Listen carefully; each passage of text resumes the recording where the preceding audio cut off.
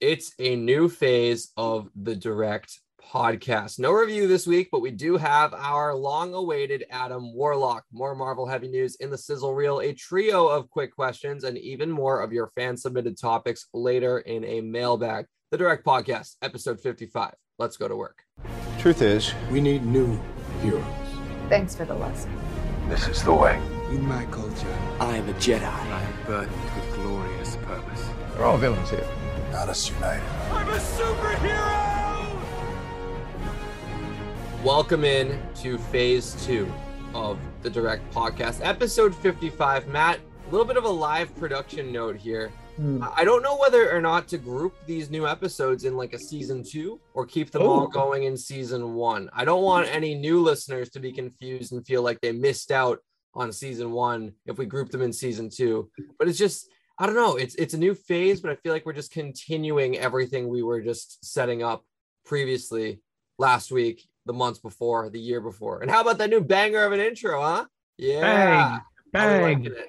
I love it. It's absolutely fantastic. It's one of the greatest things I've ever heard, if I'm being completely honest. I can't adore it more than I do right now. As far as the season 2 thing, that's interesting. I haven't thought about that. It's a good question. I really don't know because I get both sides of it. Like, it does feel like a season 2, doesn't it? A little bit, at least a little bit. But also I like we haven't made any sweeping. You know what? Maybe if when the stars and the moon align and everything falls into place, 2 episodes a week, maybe that's season 2. That's a big move. That's a big stomping ground here. Some people have been calling for it, not nearly enough. If you want 2 episodes a week, let us know so we can show it to our bosses and let them know that you let us know that you want 2 episodes a week. But maybe that's the case. But it does feel like a season 2. I like that. Yeah, hit us up on socials. And if you're going to hit us up on socials, you probably need to know our names. I am your host, the content machine, Liam Crowley, joined alongside, as always, by my co-host, the old wolf, Matt Remke. Yes. Matt, I need a little explanation for this surprise nickname this week because I'm digging it. Well, it's a little bit of the, if you know, situation. I'm very excited about this upcoming movie. It's a small flick, Eternals, coming out in November. Maybe you've heard of it. I heard it's doing a film festival premiere. Sure, somewhere in some small town on the other side of the world. I am over the moon excited for this movie for a plethora of reasons, the least of which, Richard Madden, who plays Icarus in the upcoming Eternals movie, who also famously played Robb Stark, the Young Wolf in Game of Thrones. So I was trying to come up with a nickname. It's probably going to end up, being something like Hawkeye, Matt Remke by the time we get to Hawkeye. But, with this big gap we have here, is this the biggest gap we've had in a while, I feel like, between, shows of content. So it's interesting because I wanted to do the Eternals, Matt Remke. That's the nickname I wanted. And I thought, that's a little too broad.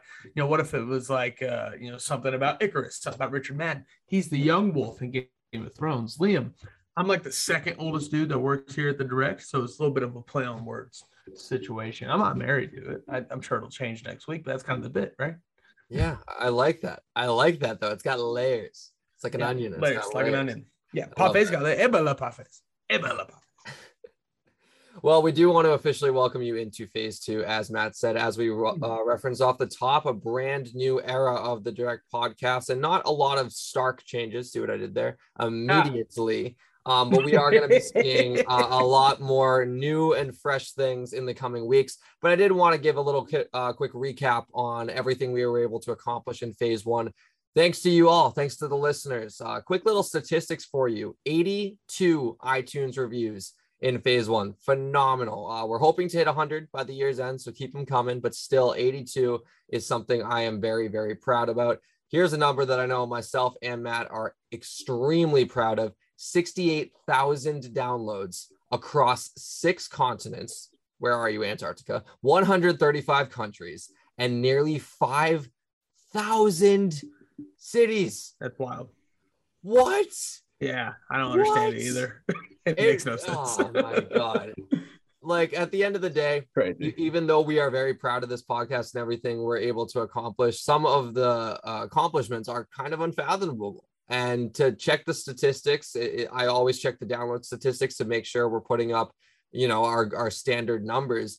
Sometimes I don't always delve into the locations. And when you look at that map, Matt, it's breathtaking. It's nuts. It's something that I never thought that this could be. I always thought, like, I've always wanted to have a podcast, right? Who amongst us hasn't? That's not a unique dream people have.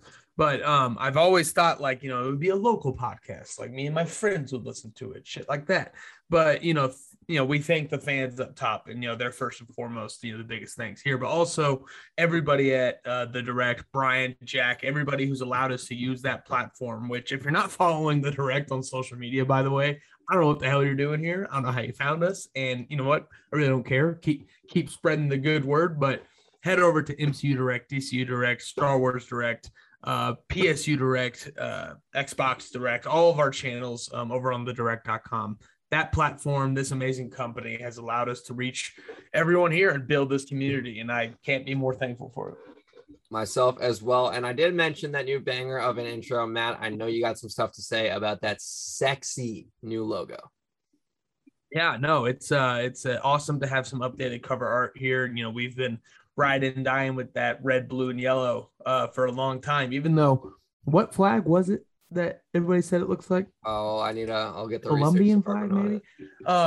We are so proud of this kind of product we've built, and obviously, as the graphic artist on the team, I'm kind of in charge of the branding, the promotion, the look and the feel of everything. So I'm so glad I got to team up with the Direct's very own Tom Drew over at Tom Drew Art to illustrate this new cover and kind of piece it together with some graphic design. And I'm so excited that it's here finally, and moving forward, it's something that I hope we stick by. Liam, thank you so much for handling that new intro. Something that that's one thing that we've talked about. It's not, that's not going to be etched in stone, because that's something we want to keep fluid. We want to evolve over time, and it's going to be really fun to keep growing that section of the podcast. Such a big part of the show.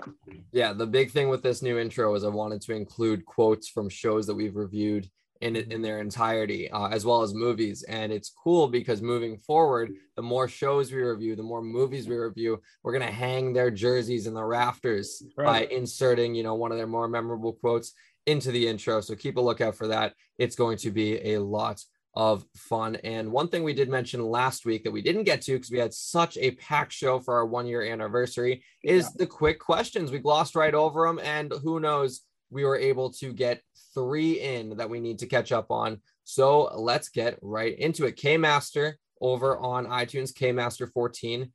He asks, what if has wrapped up? So now that we have seen it, what is your dream what if scenario? He gave a couple examples. What if Thor had gone for the head? Would Tony want to keep the stones, or would Steve want to destroy them?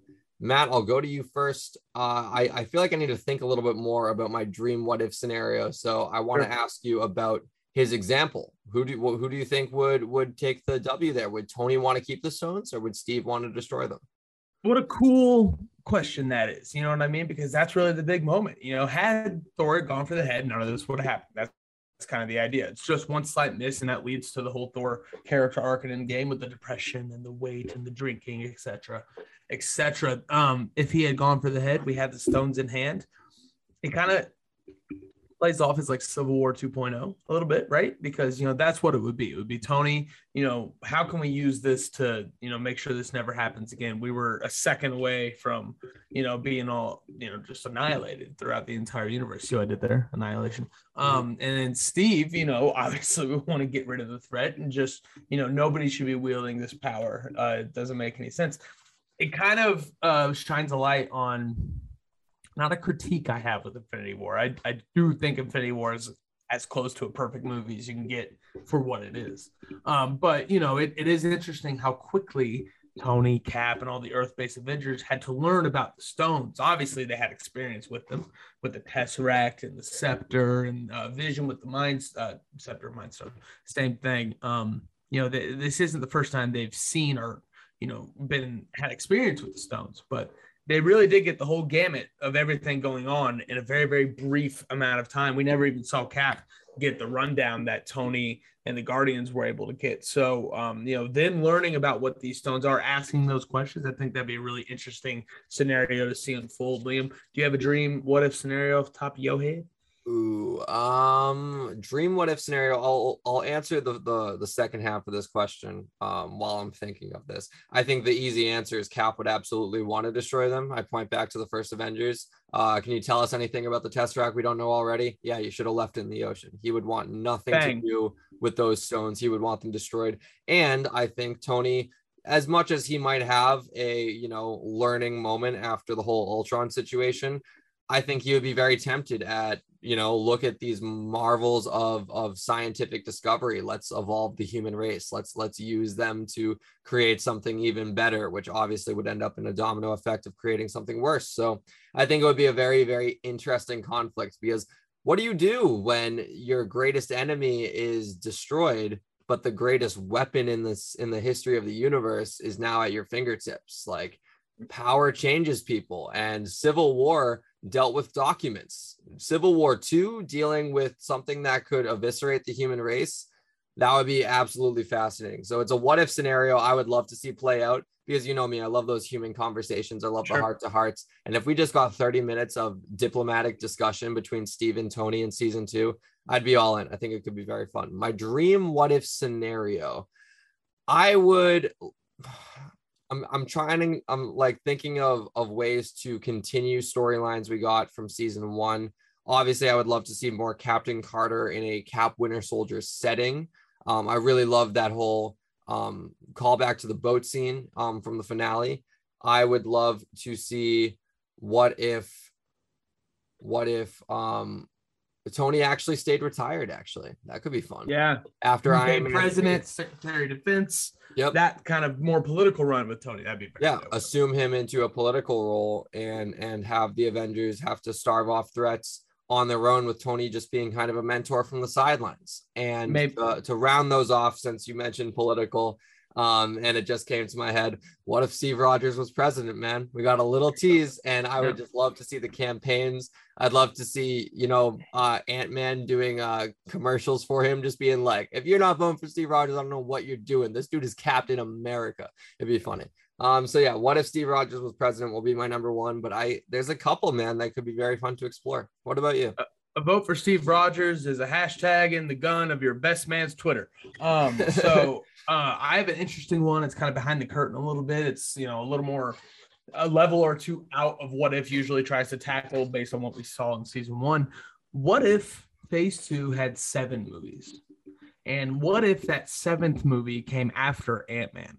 And what if that movie was a Planet Hulk movie where we see Hulk land in Sakaar and become the champion of Sakaar? How did we get to him in Thor Ragnarok? I think that's one of my favorite comics I've ever read, is kind of a Planet Hulk situation. We get to meet Korg, we get to meet Meek, we get to meet all the other amazing characters in that storyline, maybe a little Silver Surfer action. So what if there was a Planet Hulk movie in between Age of Ultron and Thor Ragnarok to kind of fill that gap a little bit? I think that would be an amazing chapter into what's one of the most, if not the most unique character arcs in the MCU. That's what I would go with. Moving on, a little more what if cleanup. That's kind of what this quick question is, right? Finley _W, Finley _Dub, Finley _upside down M, that dude. He says, what if payoffs in pocket dimensions? So Finley had a very, very long message to us. We thank you so much, Finley. You're an amazing listener on here, and we appreciate all your input. He thinks that we were a little too hard on what if. He or she, I'm sorry.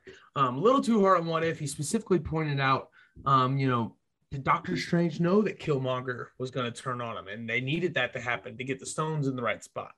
Also, he thought that we're not giving it enough credit for this pocket dimension thing and what that could mean moving forward as far as payoff and what we're going to see moving forward. To address that real quick, I think that the pocket dimension concept is one of the better concepts introduced in this show. Out of the handful of multiverse type concepts they introduced, that one has the most room to run. I think the absolute point, is that what it was? Yes. So it was called. I think that was a little contrived a little bit. And, there were some other things that kind of made it a little bit more difficult for me to kind of wrap my head around the multiverse thing that already has had a slow start explaining things. But the pocket dimension, I really liked. I think our issues were more with the tone and the mission of What If, something that a consistency problem, right? Would I be right in saying that, Lynn? Yeah, absolutely. And I think my biggest issue with concepts like a pocket dimension and all these other multiverse things going on is not so much that they shouldn't be introduced to the MCU. They're cool concepts, and I'm glad that we're getting into this multiverse phase of the MCU. However, I like how the live action MCU kind of holds our hand. Hey, here's a little bit up. Spider-Man No Way Home, Far From Home. Are you saying there's a multiverse? Like, plant that seed in your brain and then pull it back, and then give you a little more and then pull it back. What if in like 3-4 episodes, all 30 minutes was like, here you go, it's everything, it's a dimension, it's a lot at once. And it's like, even though it's cool concepts and I'd love to see them realized in live action, What If is technically canon, but I do think that the lore they set up won't necessarily be completely required viewing, because I think when Feige reintroduces these concepts into live action, it'll be dumbed down a lot more. It'll be slower. It'll be gradual. It'll slowly progress and materialize over multiple movies, rather than something like What If, where the last 2 episodes just kind of send a flurry of information real quick. And even for someone like me, who tries my best to be an expert on this stuff, felt a little overwhelmed. We needed about 10-15 more minutes on each of those last 2 episodes. I think that really would have done well for the show. But hey, Liam, while I agree with everything you said, Finley in his comments kind of swayed me a little bit on the pocket dimension thing. Spider-Man No Way Home, the mysterious box, the Mario cube that's in that thing looks a lot like what Strange was holding at the end of What If, right? That could be a pocket dimension. That could be a really cool vehicle to introduce all these different threats that maybe Doctor Strange was taking a hold of. You know what I'm saying? So I really like that the payoff for the pocket dimension could come right away. I don't think that does a lot for me in What If. It could retroactively. Retroactive MCU is my favorite MCU. Watched Age of Ultron yesterday on my flight. It was fantastic, as always.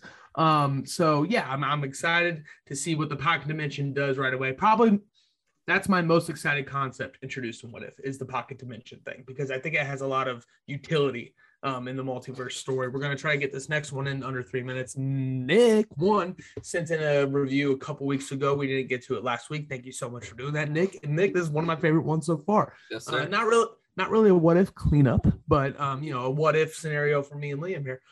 He's loving the sports comps, Liam. Nick won here on the Direct Podcast, and damn it, so do we. It's one of my favorite things we do. So he asked, what if you could relive any 5-year time period to re-experience the sports in that time period, but also the comic book movies that came out during that time? His example seems to be a Pats fan. He is picking the Pats dynasty from 14 to 18. That was the 3 and 5, right?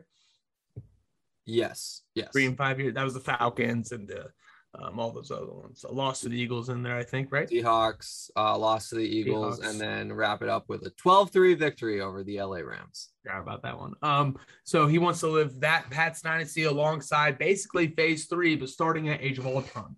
Phase 3 moves so quick. So Ultron starts basically the prelude to Civil War, which is what makes it so good. Mm-hmm. Civil War, Endgame, Ragnarok, all that. So he basically wants phase 3 in that Pats dynasty. Liam, you're the Pats fan here. Do you agree with Nick's statement here? Is that where you would go?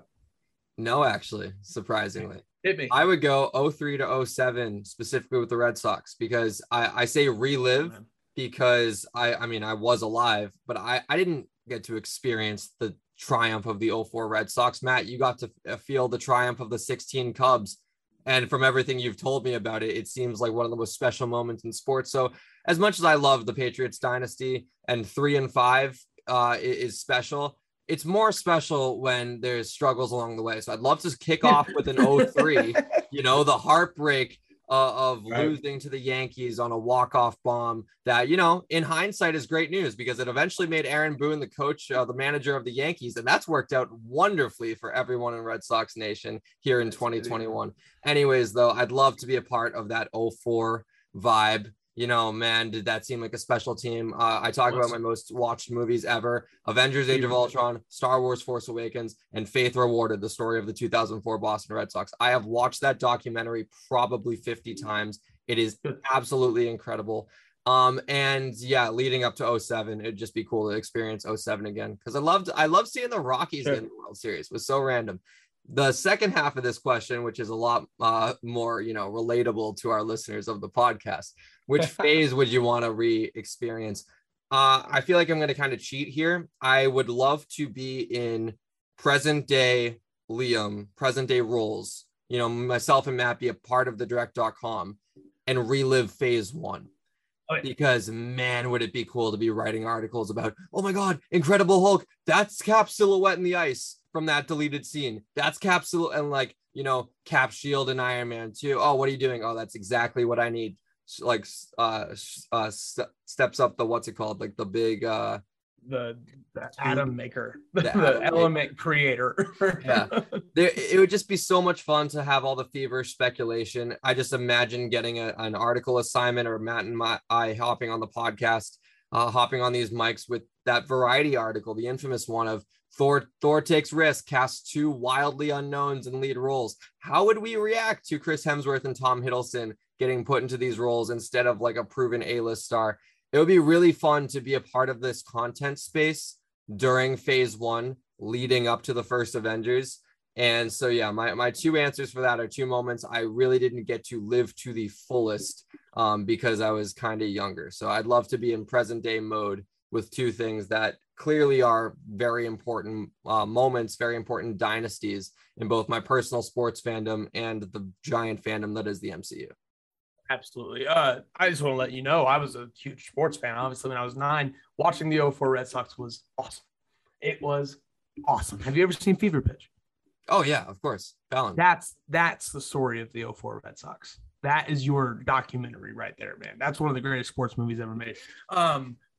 I read this question a little differently. I thought it was trying to find a pocket of time that you want to relive both the sports and the movies at the same time.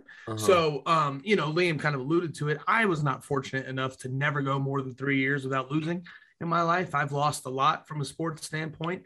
My Colts haven't won since 06. My Pacers haven't won since I was born. And so I'm going to go back. You alluded to earlier. I'm not doing a 5-year span. 1 year. I want 1 year, and it's 2016.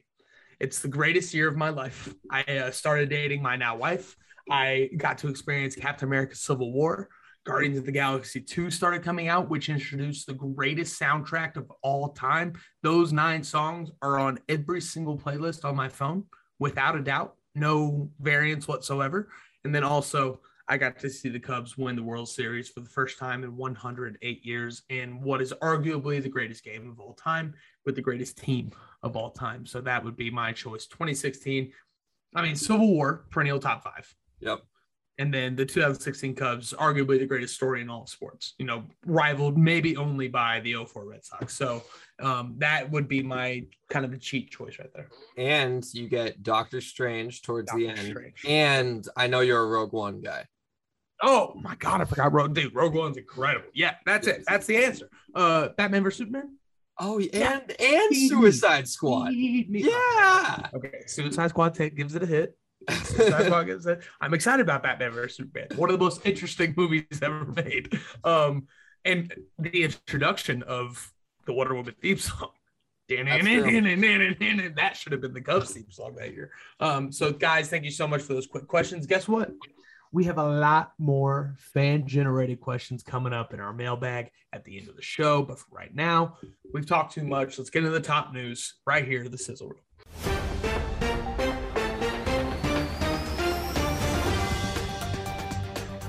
Kicking things off with some Marvel news. Hey, whoa. We have our Adam Warlock. Director James Gunn confirmed that Will Poulter is set to star as the Omega level hero in Guardians of the Galaxy Volume 3, and the internet is still recovering. It's a big one. It's officially Eternal season. Marvel's latest ensemble-dominated news feeds this week as new featurettes, character posters, interviews, and much, much more flooded our social media feeds. We're in the fast lane to November 5th, and damn it, I'm excited. Is Bill Murray joining the MCU? A new casting list revealed that a photo double for the Ghostbusters star has been cast in, quote, Dust Bunny, which is the working title for Ant-Man and the Wasp: Quantumania.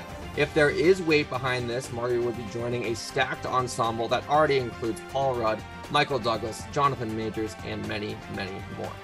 Bill Murray and the MCU go Cubs. 2 big WandaVision spin-offs may be on the way. Reports suggest that shows dedicated to both Catherine Hahn's Agatha Harkness and Teyonah Parris's Monica Rambeau are being developed by Marvel Studios, and I promise I will know Teyonah Parris's name by the time that show comes.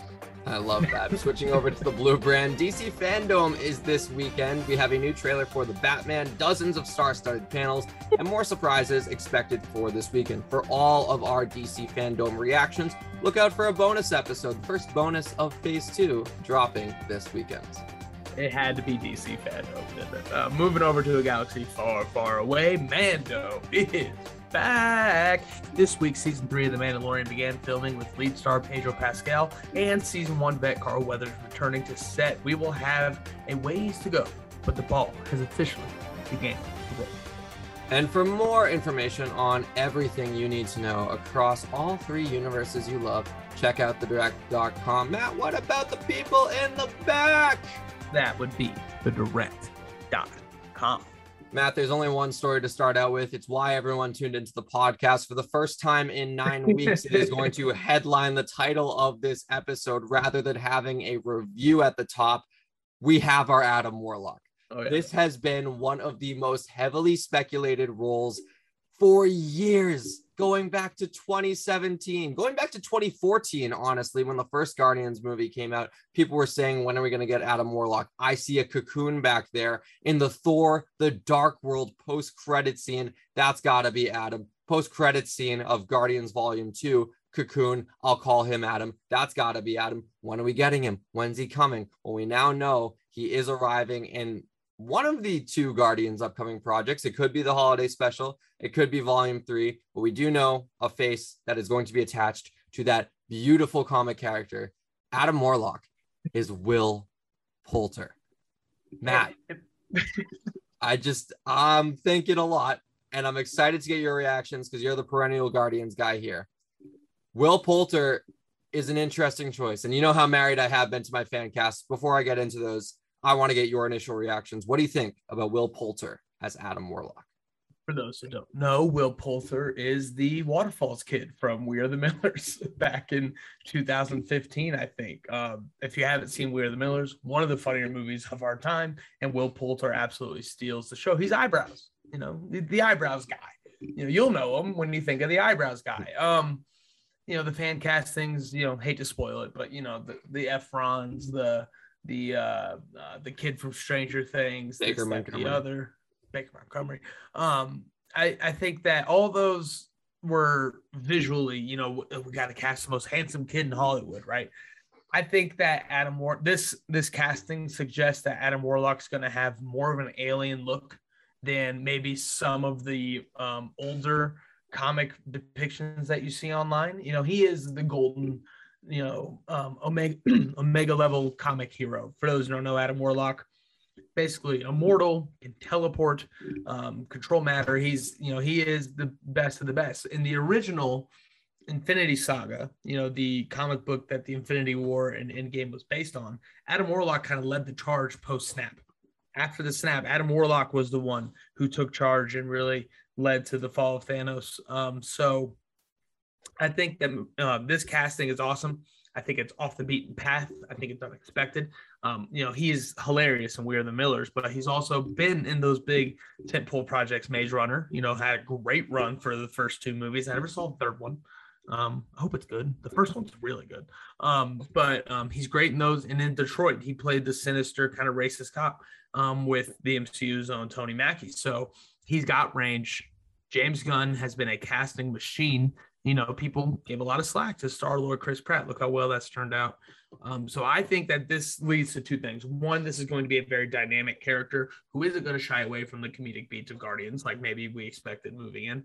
And 2, I think that this suggests that he's not going to be the classically handsome golden alien that we've seen. He's going to have this glitz and glamour, much like the rest. Oh, what's the name of that race? Help me. It's like not this is bad. Not like the Aisha. Aisha is her name. Oh, the Sovereign. The Sovereign. I knew it. I knew it was that was a team effort right there. Yeah. Team member, thank you. So he's going to be a sovereign. He's going to have the golden skin. He's going to look great. He's going to have the hair and everything. I think he's going to have more black around his eyes. I think he's going to have a more extravagant costume as opposed to the more like all gold, subdued sovereign looks we've seen. I'm excited about it. I've never not trusted James Gunn with anything, so I'm pretty jacked that this is the route that they're taking, and I can't wait to see Will Poulter break out. This is instant breakout candidate right here, you know, in a very big way.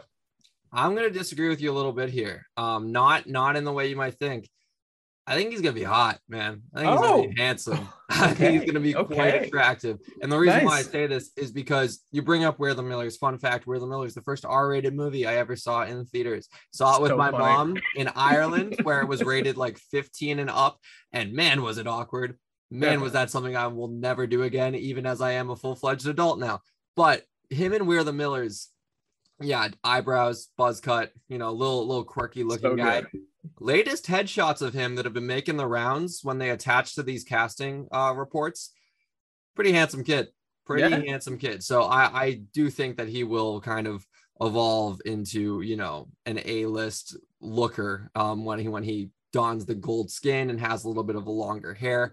There are some movies I definitely want to catch up on when it comes to his work, though, because John Campea, I feel like I say his name a lot. He was touting Detroit as amazing. Matt put it in the rundown here. Haven't seen that movie, but apparently his chops are what convinced Campea that he is a good fit for this role, which makes me just want to catch up on his work. Same reason why I want to watch Nomadland before Chloe Zhao, not before Eternals, not because it has any connection to Eternals, but because it's Chloe Zhao's previous work and it's, you know, arguably her most impressive. Same with Detroit for Will Poulter. Kind of want to do my research on the talents behind the role, behind the director's chair, rather than catch up on the connective tissue lore. But yeah, overall, there's another movie on Netflix, Bandersnatch, the Black Mirror interactive special that I thought he was very, very good in. It was really cool to see him in because I remember that was one of those moments where I was like, oh, hey, it's the kid from Where the Millers. And now I'll look back on that and go, oh my God, that's Adam Warlock. So, you know, as Matt alluded to, I was very married to either Dacre Montgomery or Zac Efron taking the role, and then whoever you don't cast there, you cast as Human Torch, because you really can't go wrong there. Still holding out hope that one of those two becomes the MCU's Johnny Storm, but at the same time, I'm not upset with this Will Poulter casting. You know, the MCU, like Sarah Finn was involved in this casting choice, and she does not miss, Matt. She does not miss. She pulls up from the logo and she swishes it every single time. So I'm very excited to see our first look at Will Poulter as Adam Warlock. I'm excited to see some concept art come out in the coming months, you know, weeks, years. And one final question I'll give you about this news before we talk about some other Marvel stuff. Do you think we get him debuting in the holiday special, which would arrive around Christmas next year, or do you save him for Guardians 3 in, I believe, May of 2023? I'm on the fence with that one.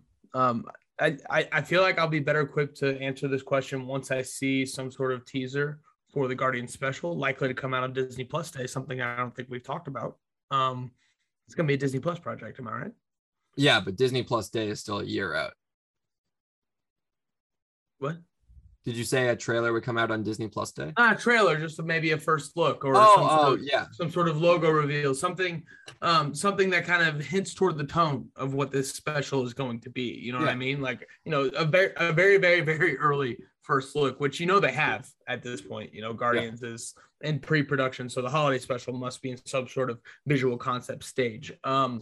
I think that it'd be interesting to introduce him there if it's like a silly, meant to be one-off holiday special. A true holiday special is just lighthearted and fun, right? But maybe it's a post-credit scene of the holiday special where it's a Pulp Fiction situation. You know, we don't see him. We don't even see Aisha, maybe a gold glow that, you know, strikes some terror in the faces of somebody that we know.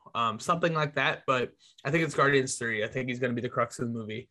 I think that it's going to be really interesting, you know, to see this anti-hero, not antagonist, not villain, anti-hero. I think we will get Killmonger vibes.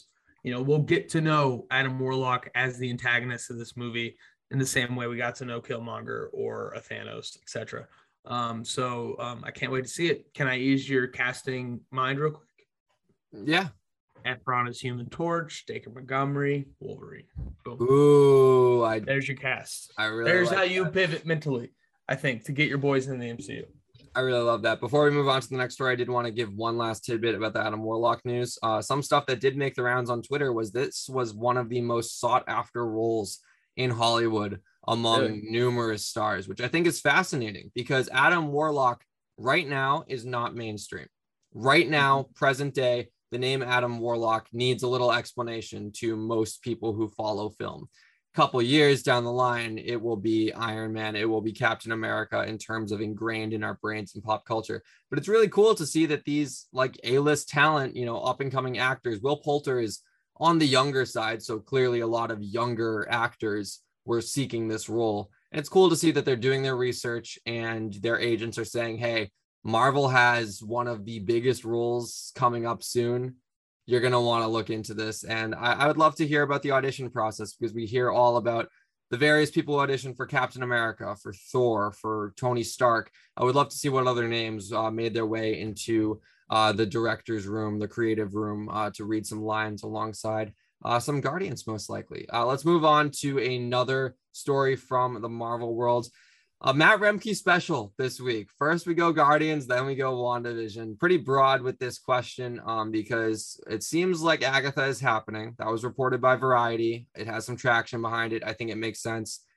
As for Monica Rambeau, I think that's still more early development. Not sure if it will completely land yet. Matt, my question to you is pretty simple. Do we need these WandaVision spinoffs? Yeah, we do. Yeah, we Both. Definitely do. Absolutely. Okay. Sure. Why not? I mean, we're at a point where Zai Ling from Shang-Chi, she's getting a spinoff. And while I'm excited for 10 Rings, don't get me wrong, it's not like anybody, like, if before that post-credit scene, it wasn't an obvious, they're going to do a 10 Ring spinoff. That's definitely what they're going to do. But they made it interesting. They made it cool. I think that it's going to be these are two very different IPs, I think. I don't think these are both true WandaVision spinoffs. Yes, we got reintroduced to Monica Rambeau in WandaVision, but she was introduced in Captain Marvel. She's a main title character in the Marvels, Captain Marvel 2 coming out next year. I think that by the time we get to Monica Rambeau's spinoff, either it be a Disney Plus series or a movie, whatever it might be, she will be cemented as more of an MCU cosmic character as opposed to a multiverse team member like a Agatha Harkness, WandaVision magic side of it is. So the Monica Rambeau show, I can't speak on too much just because we haven't seen her in the Marvels yet. We haven't seen the next stage of that character. We know we're going to before this show. So I'm excited to see where that goes. Photon's the name of the show, right? Spectrum. Ooh. One of those two. It's going to be a dope logo. We're going to love it. It's going to be awesome. The Agatha Harkness one, I think, is more interesting because we don't know the future of Agatha Harkness. We have to see WandaVision go through. We have to see Wanda go through some shit before Agatha starts reintroducing into the narrative because those two are so tied together. I think that an Agatha Harkness spinoff will kind of be a tall tale kind of situation. The magic of the MCU, I think, could be explained and elaborated on in a Agatha Harkness spinoff show, a la Loki. We got a lot of multiverse and, just kind of time and how everything works exploration in Loki, not as much as I wanted personally. But I think that the Agatha Harkness series could do a good job foundationing the magic of the MCU a little bit, especially after everything we're about to see. I think Billy and Tommy are going to play a big part in that series. I think that could be a big case. They need a babysitter, right? I think that, I will know a little bit more going in, obviously, but I think both of them have very unique and different opportunities to enhance the overall narrative. Monica Rambeau more so in a lead role type of way.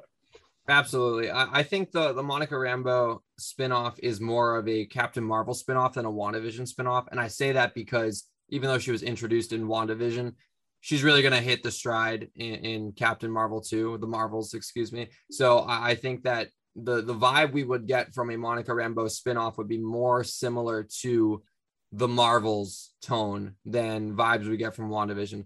The Agatha Harkness spinoff, I'm kind of mixed emotions about because I don't know how much we need it, but at the same time, going with the mentality that the Rambeau spinoff is more of a the Marvels esh lore. I want an excuse to go back to the WandaVision lore, you know? Yeah. And we're not getting season 2, nor should we. It was a perfect one series, one season, limited series, bow tie from episode 1 to episode 9. You don't need to force a season 2, and you know, it would just kind of be a retelling of what we got in season 1 with a couple more twists and turns. Getting Agatha back is a way to kind of go back into that lore, because when we last leave her, she is in Westview. She is trapped. You know, a series dedicated to her character means we're going back to Westview. Means we might get some flashbacks to Salem, stuff like that. Like, I'm all in on the potential to go back to this world.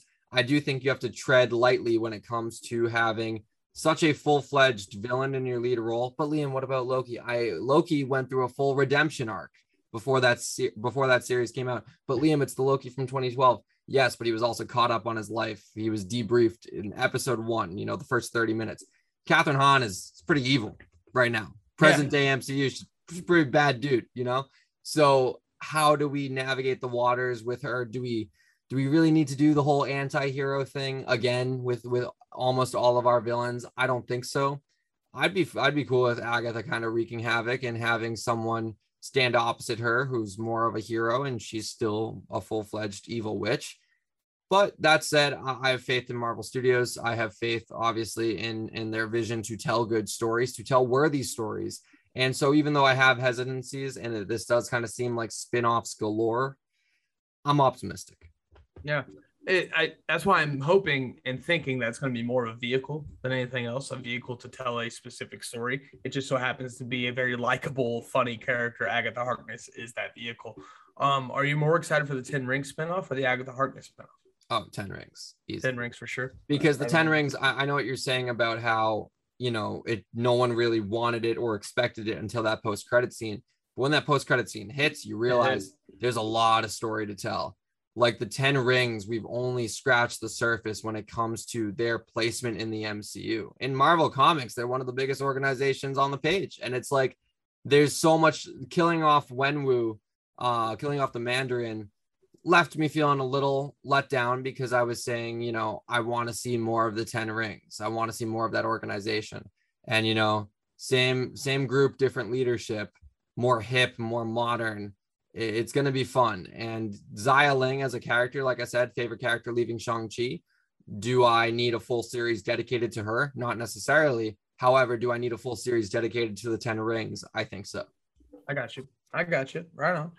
Well, I'm excited for all of it. I'm being completely honest with you. You know, I do think that there's a chance that this maybe gets a little out of hand, but I have adored, outside of Loki, I think, how they've treated these Disney Plus series as true spinoffs. They are supplemental stories to the movies. WandaVision was that. Falcon and the Winter Soldier was that to a T. I think What If played that role. And, you know, Loki definitely had more grand standing than those other two. But I'm just really excited to have the opportunity to just deepen the foundation, which will make these big movies even better. Matt, remember those quick questions off the top? Yeah. Those were fun. Yeah. We should answer more. Let's do it. Let's do a mailbag. You've got mail. Ladies and gentlemen, welcome to the Mailbag. We answer questions delivered by you guys through Twitter, through Instagram stories, through iTunes reviews. We cannot thank you guys enough for wanting to be a part of this show. And, you know, Liam, you're the guy who's spearheaded Mailbag since day one. Fan-generated content is the content I am here for. So, are you excited? I'm excited. Are you excited? Yeah, I love interacting with the people. The people are the show. We are the people. Are the show. That's right. We are the world. We are the children. Starting off with a question from Instagram. Yassine Farshad asked, what do we need to know about Eternals before it comes out? Liam, I'll take this one. Pretty simple. Chloe Zhao, Academy Award winner and the director of the Eternals, actually answered this question in a recent interview. She said the film completely stands alone. If you know that half the universe disappeared and came back, that is all you need to know to watch this film. But what happens in this film will have huge implications on the future. So, Yassine Farshad and everybody wondering, for Eternals, know what happens in Endgame. And if you're listening to this podcast, I assume you do. So that would be your answer for that. Liam, I'm going to move on to number 2. You know what I mean? Get the ball rolling. This is the direct podcast, phase 2. Professionals here. Now, Dahugo, asked on Instagram, what is the connection between the Eternals and the Deviants?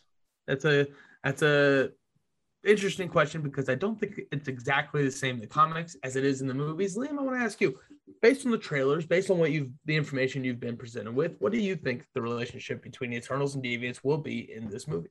So I'm going to kind of go my Greek mythology route, as I like to do when it comes to Eternals talk. The gods, created humans, but they also messed up a couple times and they created monsters. They created cyclopses and other mythological monsters that I can't think of right now because we're recording this semi in the morning and my brain's not at full capacity. Medusa's there. More of the 100-handed ones, the ones who had like a bunch of hands coming out of their torso and whatnot. And the vibe I get from Eternals is the Eternals were created by the Celestials. They are the perfect beings. They are, God's favorite children, essentially, when it comes to the Greek gods creating humans. The Celestials created the Eternals, but they also messed up a little bit in the creation process. They created the Deviants, similar to how the Greek gods created monsters. And for that reason, that's the kind of comparison I'm getting. But at the same time, the Deviants, the Deviants don't exactly look like a match for the Eternals in the sense that they're huge, man. They're big. Like they messed up big time. Like they went and they ordered supersized monsters. So I think that connection, I don't have a ton of confidence in it, but I think it's a good ground zero for the relationship between Deviants and Eternals. And it checks out with the comic book lore. I think you kind of hit the nail on the head from a grand spectrum kind of situation. The Celestials kind of used Earth as an experiment situation. Show me what you got. And, they created the good, they created the bad, and the role of the good, the Eternals, is to protect the humans, the middle, from the bad, the Deviants. You mentioned how the Eternals are obviously humanoid beings and they look like humans with special powers. Maybe the gods just enhanced a couple of humans, whereas the Deviants look like big, giant alien monsters. It recently came out in a report that all of these guys are from a planet called Olympus, as opposed to a space above the world called Olympus. So yeah, that's exactly what Liam wanted to hear this morning. He just got excited. But the Deviants looking like monsters, not looking like humans at all, checks out with the comics. That's what it is, right? And there's even some, historical comic knowledge that Thanos, ever heard of him? Is actually half deviant, half eternal, or some part deviant. That's why he looks the way he looks. Thanos actually looks a lot like the comic accurate deviants from the old Jack Kirby runs. And the next question from Prinvinbere,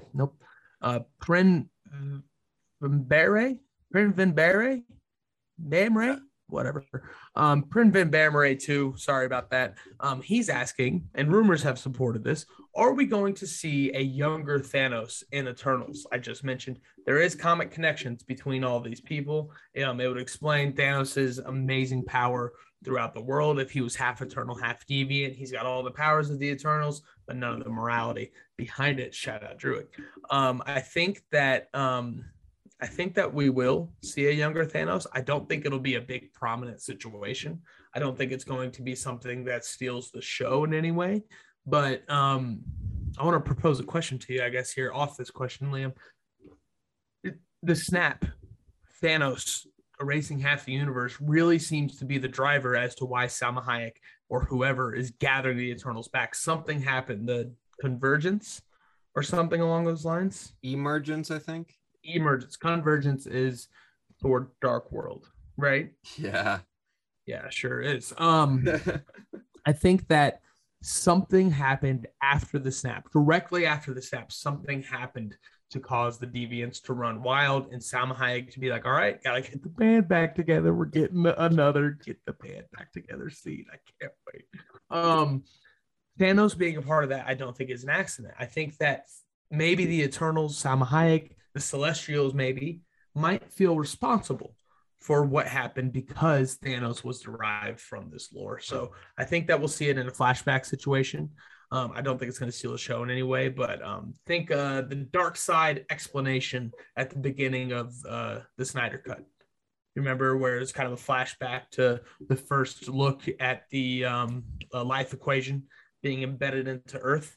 I think we're going to get something similar to that in the beginning of this movie where, Thanos did this, but where did Thanos come from? These guys. Also came from these guys, Eternals. I think it's going to be very cool. Yeah, two responses to this question. I do think we see a younger Thanos.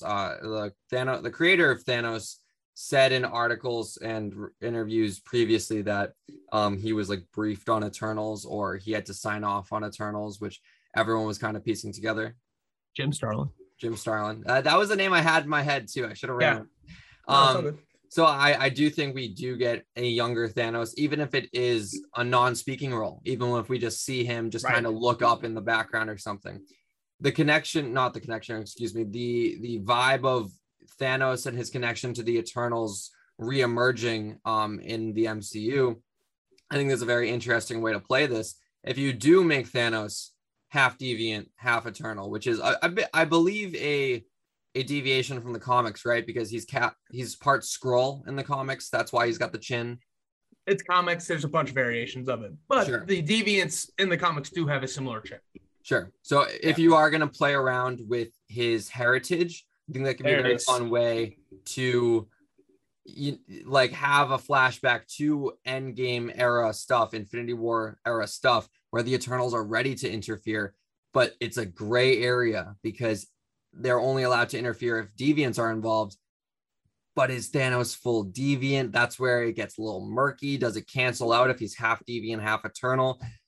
It could be very fun. So I think Thanos will have somewhat of a past role in this film. I don't think he will be a driving force. He won't be part of the main plot, but I do think that his status will be addressed in Eternals, his past status.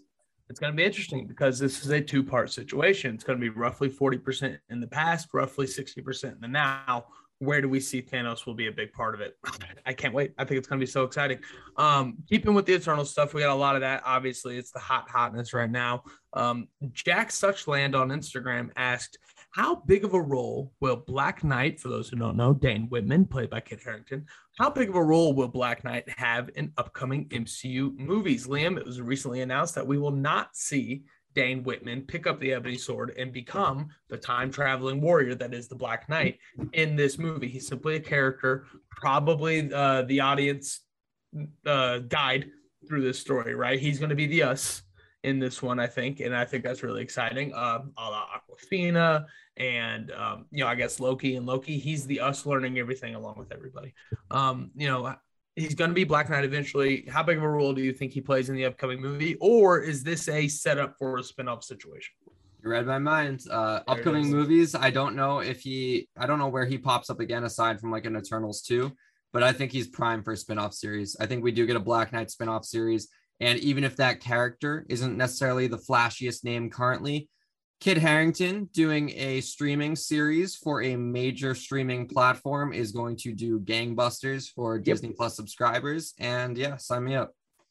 I'm very excited about it. For those who don't know, the Black Knight, Dane Whitman, he picks up this ebony sword, this very, powerful ancient sword carried by Black Panther and Cap and all these other people in the past in the comic books. It's a time traveling situation though. And I'm excited to see that because imagine a Black Knight series, Kit Harington starring Dane Whitman as a Black Knight. Basically, Assassin's Creed meets the MCU. Oh. Like, come on, man. That's as good as it gets.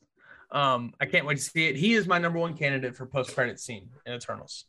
Him finding the ebony sword or being approached by somebody, much like Shang-Chi and Wong at the end of that movie. I think that he's my number one candidate for one of the post-credit scenes. And I'm actually going to lock that bet in right now. If there's a place to wager it, let us know. We should start that comic book sports book. It'd be dope. So that's my number one contender for post-credit scene in the Eternals. Moving on. Last Eternals question, Liam. This is a Liam special as far as stakes and what could happen. The Eternals, all powerful beings, immortal in a lot of ways. Captain Marvel vibes surrounds this movie. Not in a bad way. I find myself as a Captain Marvel apologist lately. But, there are beings more powerful than Captain America. That's just something we have to deal with. Thor is not the only Omega level character we know anymore. And there's a lot of them. And we need to develop stakes for those characters, right? It always looks like Thor can get hit as much as he wants and he'll shake it off. That's fine. The Multiverse Saga on Instagram asks, can you predict one Eternals character to die in this movie? Liam, I'll let you take it away from the stakes argument. Yeah, Athena. Angelina Jolie. What? I don't see her being a franchise player with Marvel. Not in a bad way. I'd be surprised if she signed like a 6-picture deal with Marvel. But why? Okay, do I want her to die? No, not necessarily. Do I think her character if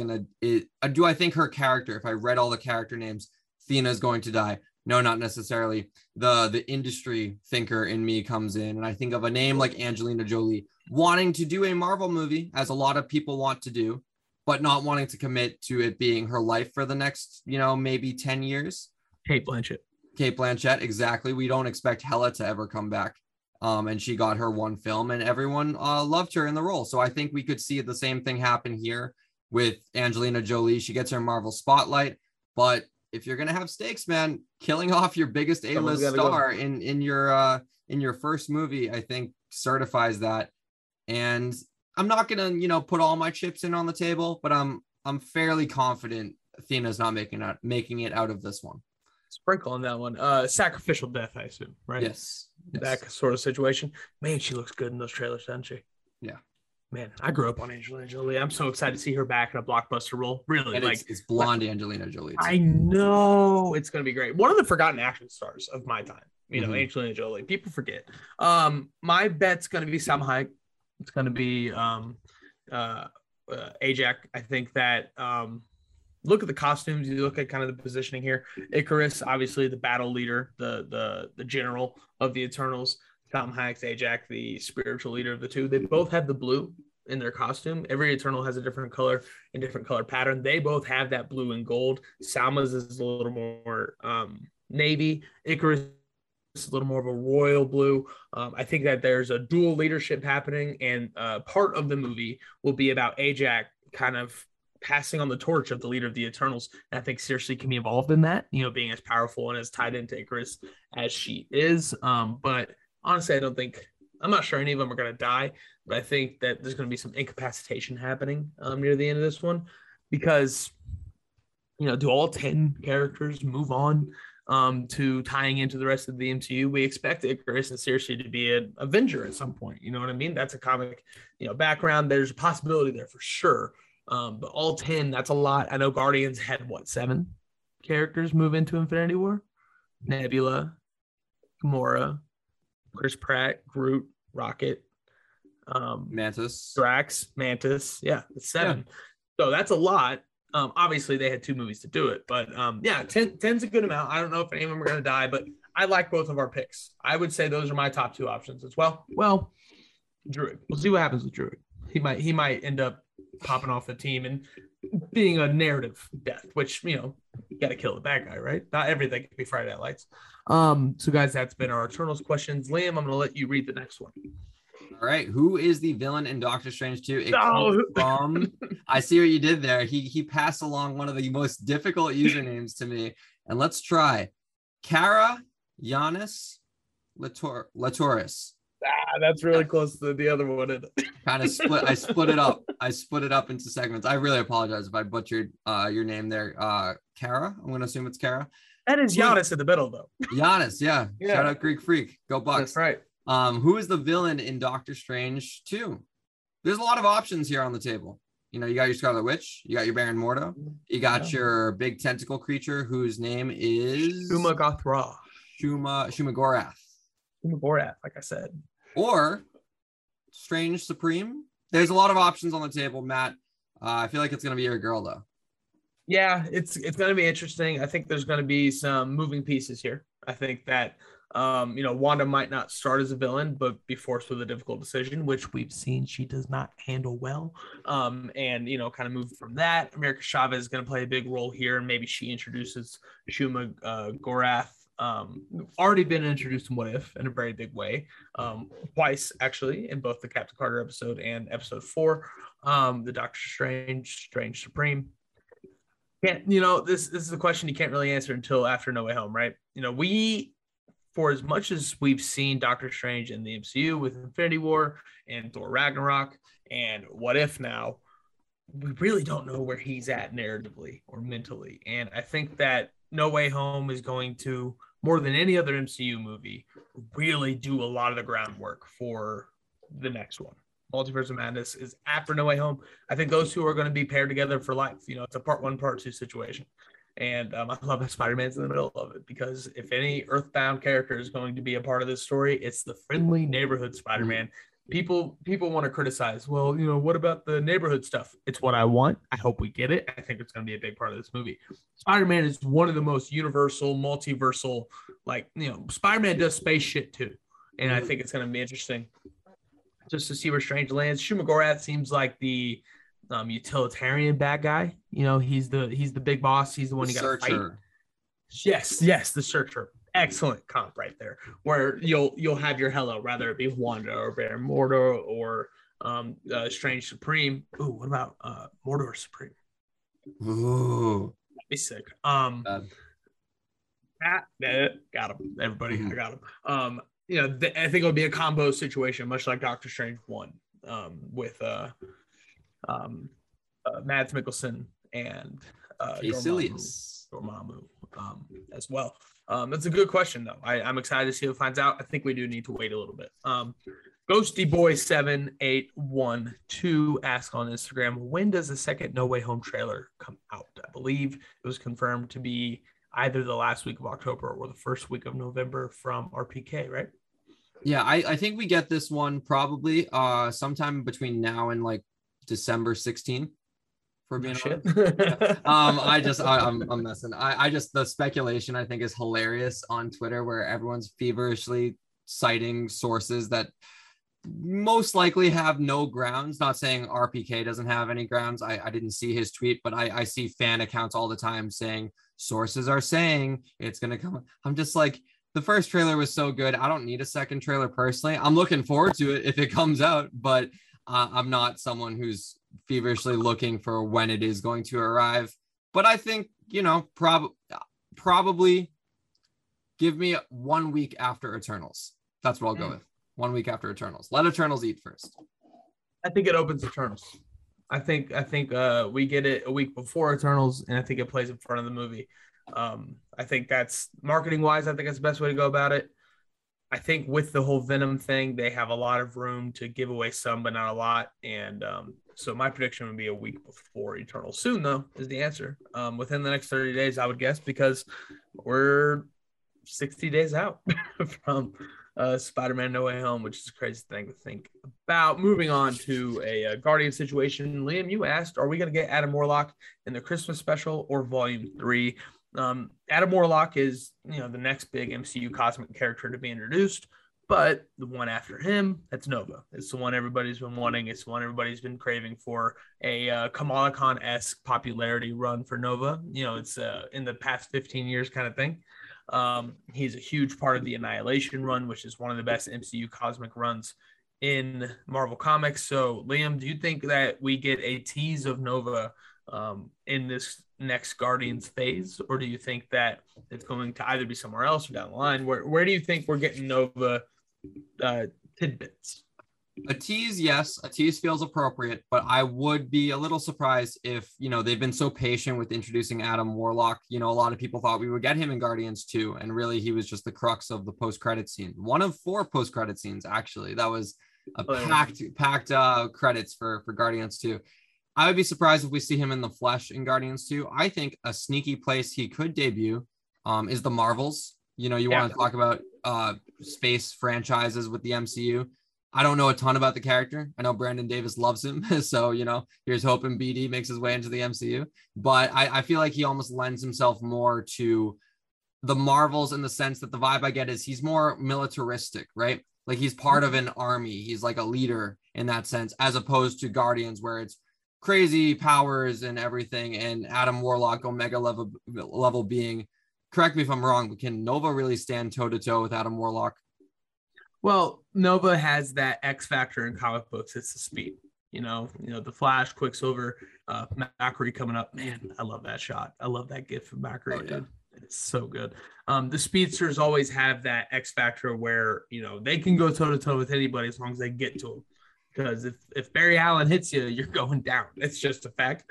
So Nova has that X factor, but in more of a space situation, much like Captain Marvel, can fly at the speed of light like a photon blast. The reason I agree with you from the character aspect, the reason that Nova has been so tied to the Guardians is because Nova is a part of the Nova Corps, who is the army from Xandar from Guardians 1.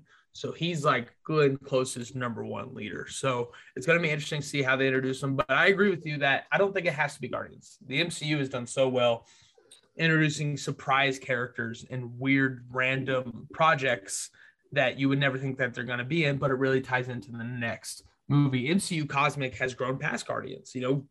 Guardians, it started with Thor, but Guardians really brought MCU Cosmic to life.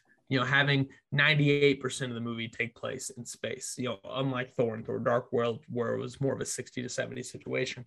But I do think the Marvels would be a really interesting place to do it.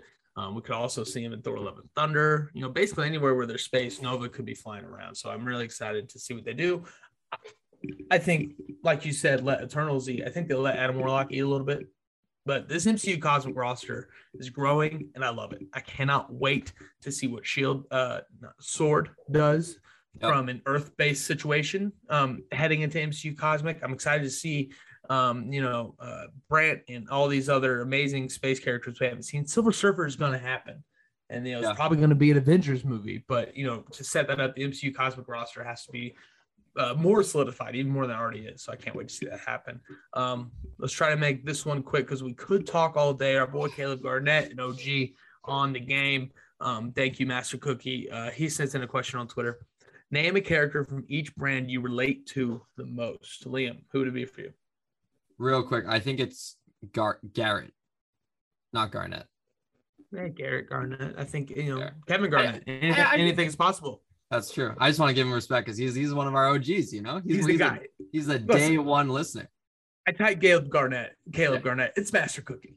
It's Master Master Cookie. Yeah, change your avatar back, by the way. I miss I miss the cookie. We all miss the cookie. The three characters, I'll try to go quick with this one. For Marvel, Steve Rogers. Even just, not even saying like I relate to him. I praise. I embody his characteristics, but I strive to. It's in my bio on the direct.com. His work ethic, his loyalty, his unwavering just marriage to his beliefs, regardless of what anyone else tries to interfere and tell him which way he should go. He's someone I look up to, I guess. It's not so much that I embody him or I relate to him, but I'd like to be him. There are moments where, you're having a bad day. What would Cap do? Cap would put his head down, he would trudge forward, and he would come out a better man. So Cap for Marvel, very opposite here. I'm gonna go Kylo Ren for Star Wars. Kylo Ren just wants to at the end of the day, even though he's got vengeance, right? He just wants to kind of make his family proud, not necessarily in the way that they're going to be happy that he's taking over the galaxy, but he wants them to recognize I'm somebody. I'm not just, whatever. And, we all want to prove to our family that we're somebody and that our dreams mean something. And so, my dreams are not taking over the galaxy, but they are things that, I think some people will cast aside sometimes. So I'll leave you a little vague with that one. And then DC, I don't know, I guess Aquaman. He's fun. Why is that, Liam? I don't know. He's been through a lot of shit, but he still comes out smiling all the time. Lives on the coast. Yep. He's got great hair. Great hair. You have awesome hair as well. I think that's a good spot. I like to swim. So a bit, yeah. We all remember the not backflip at the quarry that one day. You didn't nail that wall run though. Your boy put you on blast. I'll be back. I'll be back next summer. Yep. For the next No Way Home trailer, premiering August 2022. That's right. Liam Crowley in the Lost Kingdom. My answer is going to be simple. It's Star-Lord, it's Han Solo, it's Deadpool. No, Deadpool's Marvel. Who's my DC character? That's a good question. I'm gonna say Shazam. Cheetah. It was dope though. I'm gonna say Shazam. So Star-Lord, obviously, I honest to God think that character was written for me. The music, the family, wanting to have a good time. Really, I love Star-Lord in that realm. Han Solo. I've been obsessed with Han Solo since I was a kid. Just too cool for school. I'm not by no means am I a too cool for school kind of guy, but I am all about going with the flow and just letting what happens. Don't let anything dictate your decisions. It's very Han Solo. And then who did I say? It's tough. Shazam. Kid at heart.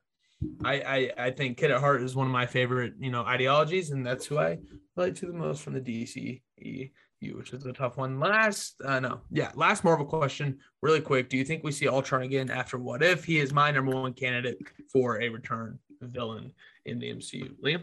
Yeah, absolutely. It would be a waste of potential if we don't get him back. I think he is prime candidate, just because I'm dreaming for it, to star opposite the Young Avengers. I think that's a great conflict for our adolescent Earth's Mightiest Heroes. Riri's going to have a good time with Ultron. I think that'll be really fun. Moving on to the Blue Brand with these questions. How would the Flash film change the DCEU? It's a simple question. Liam, what is your answer? How will the Flash film change the DCEU? If we had a video podcast, you'd see what I'm doing. Reset button. PowerPoint. Boom. Oh. Boom. Complete reset. Yeah. I think we leave the Flash film having a much cleaner definition of what the DCEU is and what their plans are moving forward. And let's hope it's good plans, because I'd like to see them see their vision through. I hate the start-stop mentality of any franchise. And I'm excited to see how the Flash course corrects the DCEU. I hate to be a pessimist here, but, the DCEU continuity, I wouldn't have a problem with if they didn't try so hard. You know what I mean? I think that they're going to use Flashpoint, this Flash movie, as basically introducing the multiverse concept that we're getting in the MCU, but in the DCEU, saying, well, anything could be anything, and it doesn't have to be connected, all that stuff. We're getting that in the MCU, and we feel more comfortable because it's been so built up. It's been so embodied. I think that the DCEU is going to do the exact same thing, but much like other DCEU movies, it's going to feel a little unearned, especially when we see it in No Way Home, when we see it in Multiverse of Madness. So can't tell you, but I'm excited to see what they do. Visually, I think this movie is going to be insane. That was Zagum Scum on Insta. Bree Easy asked, do you think that we get any info on Justice League Dark or Green Lantern Corps at DC Fandom? First off, I love the username, Bree Easy. Bree Easy. It's like breezy, but it's like half Bree, half Easy E. Shout out NWA. Cruising down the street in my 6'4". You ever see that? I need to send you that TikTok, but there was someone, real quick side tangent, there was someone who made this TikTok about that's not the real Doctor Strange, because the Doctor Strange we know would never do anything super reckless, like creating the spell to reset the world and everything, and then someone stitched it. You know what a stitch is, right? Yeah, someone stitched it with also Doctor Strange like texting, cruising down the street in my 6'4", and just wrecks the car. Good shit. Thought that was very funny. But getting back to this question, I think we addressed it in our fandom preview last week with Richard Debbins. Shout out Richard for coming on the pod. I think Green Lantern Corps is teased the same way Fantastic Four and Mutants were teased at SDCC in 2019. Kevin Feige at the end of that panel said, we didn't even have time to talk about the Fantastic Four or X-Men or the mutants and all that. I think we get something along the lines of wrapping up the panel with saying, oh man, I really wish we could give you more Green Lantern Corps details, as like maybe a logo comes behind him, or maybe some faces from the cast pop up, maybe some concept art, something brief like that. JL Dark, that movie's been in development hell for 250 years. So I doubt we get anything. Well, we're getting a Flash movie. Beneficial to your life on Twitter. He gives us our first Star Wars question. What is one unanswered Star Wars question you wish was answered, Liam? I'll start first. It's not going to give Liam a bunch of time. I do want to know who Rey's parents were, and I'm not buying any of the shit that they gave us. All right. I don't like that it's a Palpatine. I don't like that it's no one. Those are both answers that we got in that franchise, and we still don't know because Rey Skywalker. That's my answer right there. Who the fuck was Snoke, Matt? Who was Snoke? Who was Snoke, dude? Andy Serkis. I left The Force Awakens with such hope for those two questions. Your question is my number 2, my 1B, honestly, to my 1A. I want to know who Rey's parents were. I want to know who the hell Snoke was. And we got Jesus Christ, Luke Skywalker at the end. I had so much hope. And not that The Last Jedi squashed it all. It took it on a little bit of a turn, and I was let down in the moment. And then The Rise of Skywalker came out and just slapped me in the face until I bled with just chamber. Studio. It's what we want. It's what you want. You love nostalgia, right? No, come on.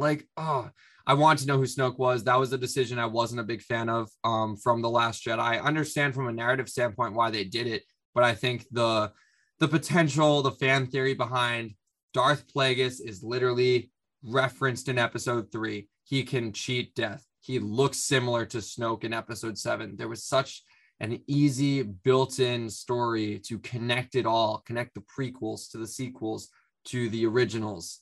And they didn't take it. And I wish we got more than just guy in a gold robe sliced in half. Was not a fan of how Snoke was carried out after Force Awakens. He was my most anticipated character leaving Force Awakens, and I was let down.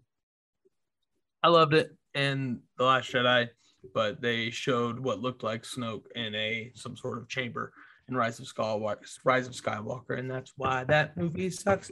So Ragu5689 from Instagram asked us our last far away question. The next Star Wars trilogy, we're getting one. You know they're gonna make it. Do you think it takes place in the High Republic era or the Old Republic era? And I wrote down some notes. The High Republic is Jedi prominence. It's kind of where we were in episode 1, where everything was at peace. The Jedi were making sure that the peace was kept. Liam Neeson, just kind of making sure everything's good to go. And then the Old Republic is the bad times, the Sith prominence, thousands of years before episode 1. The Old Republic is why everybody was so scared of the Empire, because they've seen it. It's been awful. It's a lot of the video games and the books. They cover that. So Liam, I guess, where would you want to see the next Star Wars trilogy? In the bad times or the good times? The bad times are always fun. Sure. They're a more fun story to tell. I'd love to see the Sith kind of in prominence. What did it look like when, we saw in the prequels, the Jedi Council ruling over everything? What did the Sith Council look like? I'm curious. I think that'd be very fun. I wonder if they were more organized than the Jedi Council, because that would be pretty cool. I don't really have a good answer for this. I'm just excited for more Star Wars content, if I'm being completely honest. I love where The Mandalorian is. And I've always kind of been more of a fan of the political side of Star Wars than the Jedi stuff. The Force stuff, don't get me wrong, it's amazing and I love it. And I love that Luke is such a big part of it. But the prequels really laid out a lot of interesting ideas, like Amazing Spider-Man 2 situation, where the nuts and bolts of the prequels are amazing. I just think it was executed poorly. So I guess I would like to see the more political side of things, which would be the High Republic, a better take on the Jedi Council. And, I like the meta take that, maybe they just weren't very good at their jobs, which is fine. But, explain that in a more prominent way, explain it in a way that doesn't glorify them for being that. Last question comes from Toby is back 154. It's more of a direct question. How do you guys post everything so quickly with everything happening? Let me tell you. If you're only a fan of the Direct podcast I mentioned earlier, make sure to head over to thedirect.com. Make sure to head over to MCU Direct, DCU Direct, Star Wars Direct, etc. All of our channels over on social media, Twitter, most prominently, also on Instagram and Facebook. But guys, we have such an amazing team behind us. We are two small pieces of this amazing machine that make the Direct go. We're the podcasters. We relay the news in audio format with a little more opinion-based stuff. But over at the Direct, we have an incredible team of editors, writers, image creators, our bosses, both Brian and Jack, making sure everything runs. We have a Slack channel that is incredibly busy, incredibly efficient, incredibly systematic in an amazing way. And it helps us get all the best content out as quickly as possible to make sure we give you everything you need to know about the universes you love. Me and Liam, both writers. We cover news when we can. We're also feature writers, both of us. I'm an image creator over at the Direct. Liam is part of our editing team led by Pam Gores. And it's just an incredible system we have over there with an amazing team featured with some of your favorite guys here on the Direct Podcast: David Thompson, Richard Neves, Jack Hughes, etc. So that's how we do it. We got a badass team do a badass shit all the damn time. Yeah, and I say it every time I leave one of I do like campus TV here at Syracuse, and every time I'm done anchoring a show, which kind of feels like that's what we do here. You know, we're anchoring a podcast, sure. Right? I'll look to the crew, and I'll always like thank them individually, because at the end of the day, it does take a village, and it's very humbling to be the ones who are like on air, who are driving the ship. But there's a lot of crew members in the background doing a lot of hard work to ensure that the ship can run smoothly. And it's the same exact thing with the Direct. It's a little different because it's remote, so we don't necessarily get to see all of our faces, and I don't get to see Matt slaving away on Photoshop creating all these great images. And you know, Matt doesn't get to see me at 2:30 in the morning editing 3 articles just because I can't sleep. So it's like things like that. It's silent, thankless work, but not thankless in a negative sense. It's everyone's doing their job. Everyone's committed to their side of things. And the best part about the Direct is the freedom of scheduling, because, you know, Matt and myself don't wake up every day thinking we have to clock in from 9 to 5 for the Direct. You know, we both have lives outside of this great brand, and the flexibility of being able to, okay, we're going to record our podcast at 10 Eastern, then I'm going to go to class, and then we're going to edit it at, 6 Eastern. And then the flexibility is great. And the dedicated team is also just amazing, because if we didn't have people so committed to this brand, to their craft, it wouldn't run as smoothly as it does. I'm always shocked to see how quickly images, thumbnails get put in for breaking news articles, literally 10 minutes after they get assigned. It's incredible. So I'm looking forward to the future of the Direct, obviously, but we've really set a pretty great gold standard when it comes to organized, efficient, and timely publishing. It's pretty special, and it's an honor to be a part of. Absolutely. Yep, guys, thank you so much for sending in your questions here on the mailbag. We'll have another one here soon. We'll have an Eternals primer. When? Next 2 weeks, 3 weeks, something like that. The Sunday, close, man. The Sunday before it comes out on November 5th, which I believe, actually, because I was looking at our Direct calendar. That's how organized we are now, guys. We have a calendar. Mm-hmm. I believe that will drop on Halloween. Eternals primer. Hell yeah, nice. Maybe we'll dress up for it. Maybe we can get some costumes going. I'll be Thena, and you can be Salma Hayek. I think that'll work really well. Sure. Yeah. So that'll be our next mailbag. Keep an eye out for that graphic, either on Instagram or mine and Liam's personal Twitter. And we'll get all your Eternals questions answered, probably with a guest, if I had to guess. But yeah, until next time, we'll see you back on the Direct mailbag. That was a quick question. That was another quick question. Mm-hmm. That was another quick question. That was the Sizzle Reel. That was a breakdown of all things Adam Warlock. That was a mailbag. And that's an episode. Episode 55.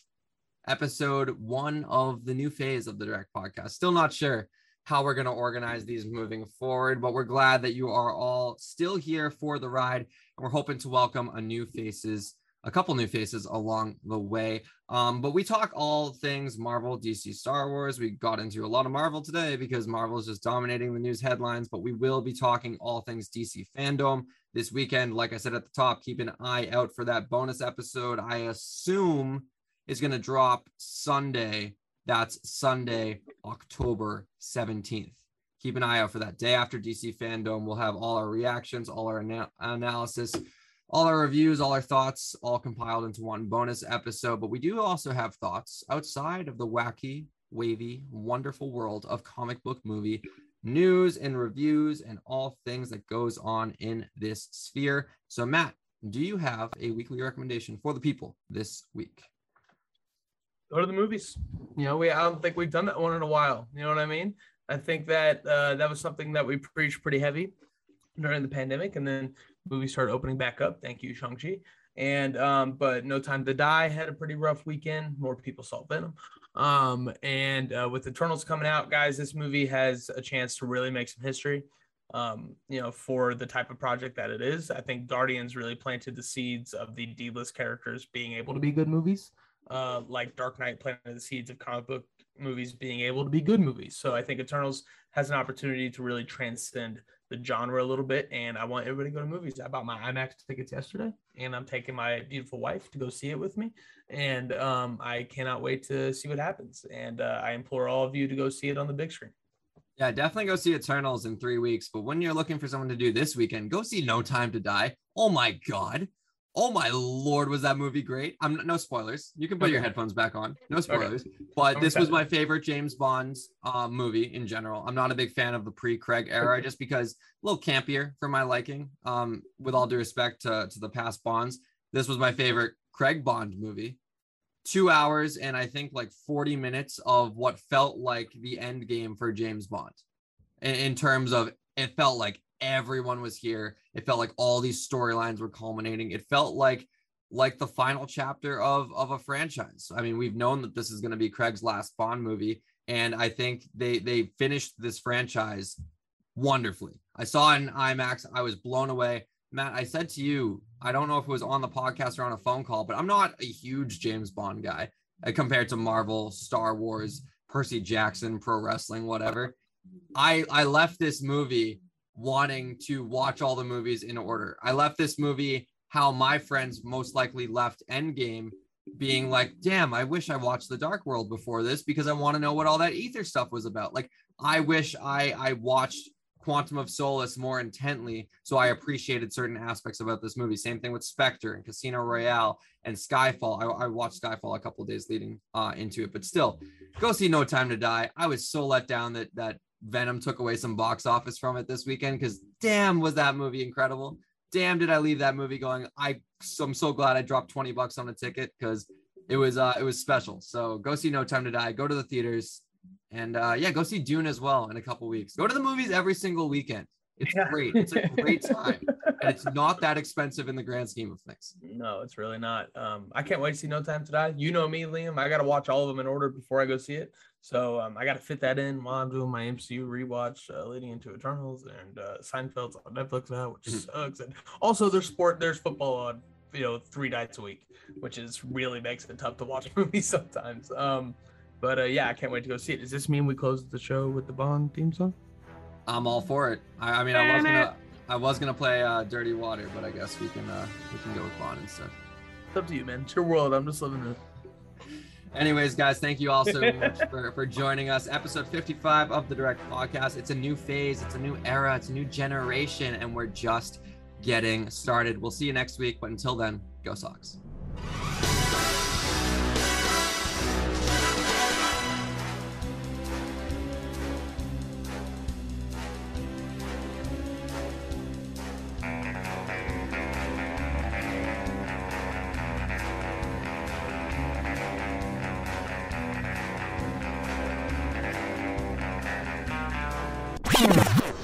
I'm having the biggest panic moment of my life right now because I'm screen sharing and I can't see the full setup. Are we recording?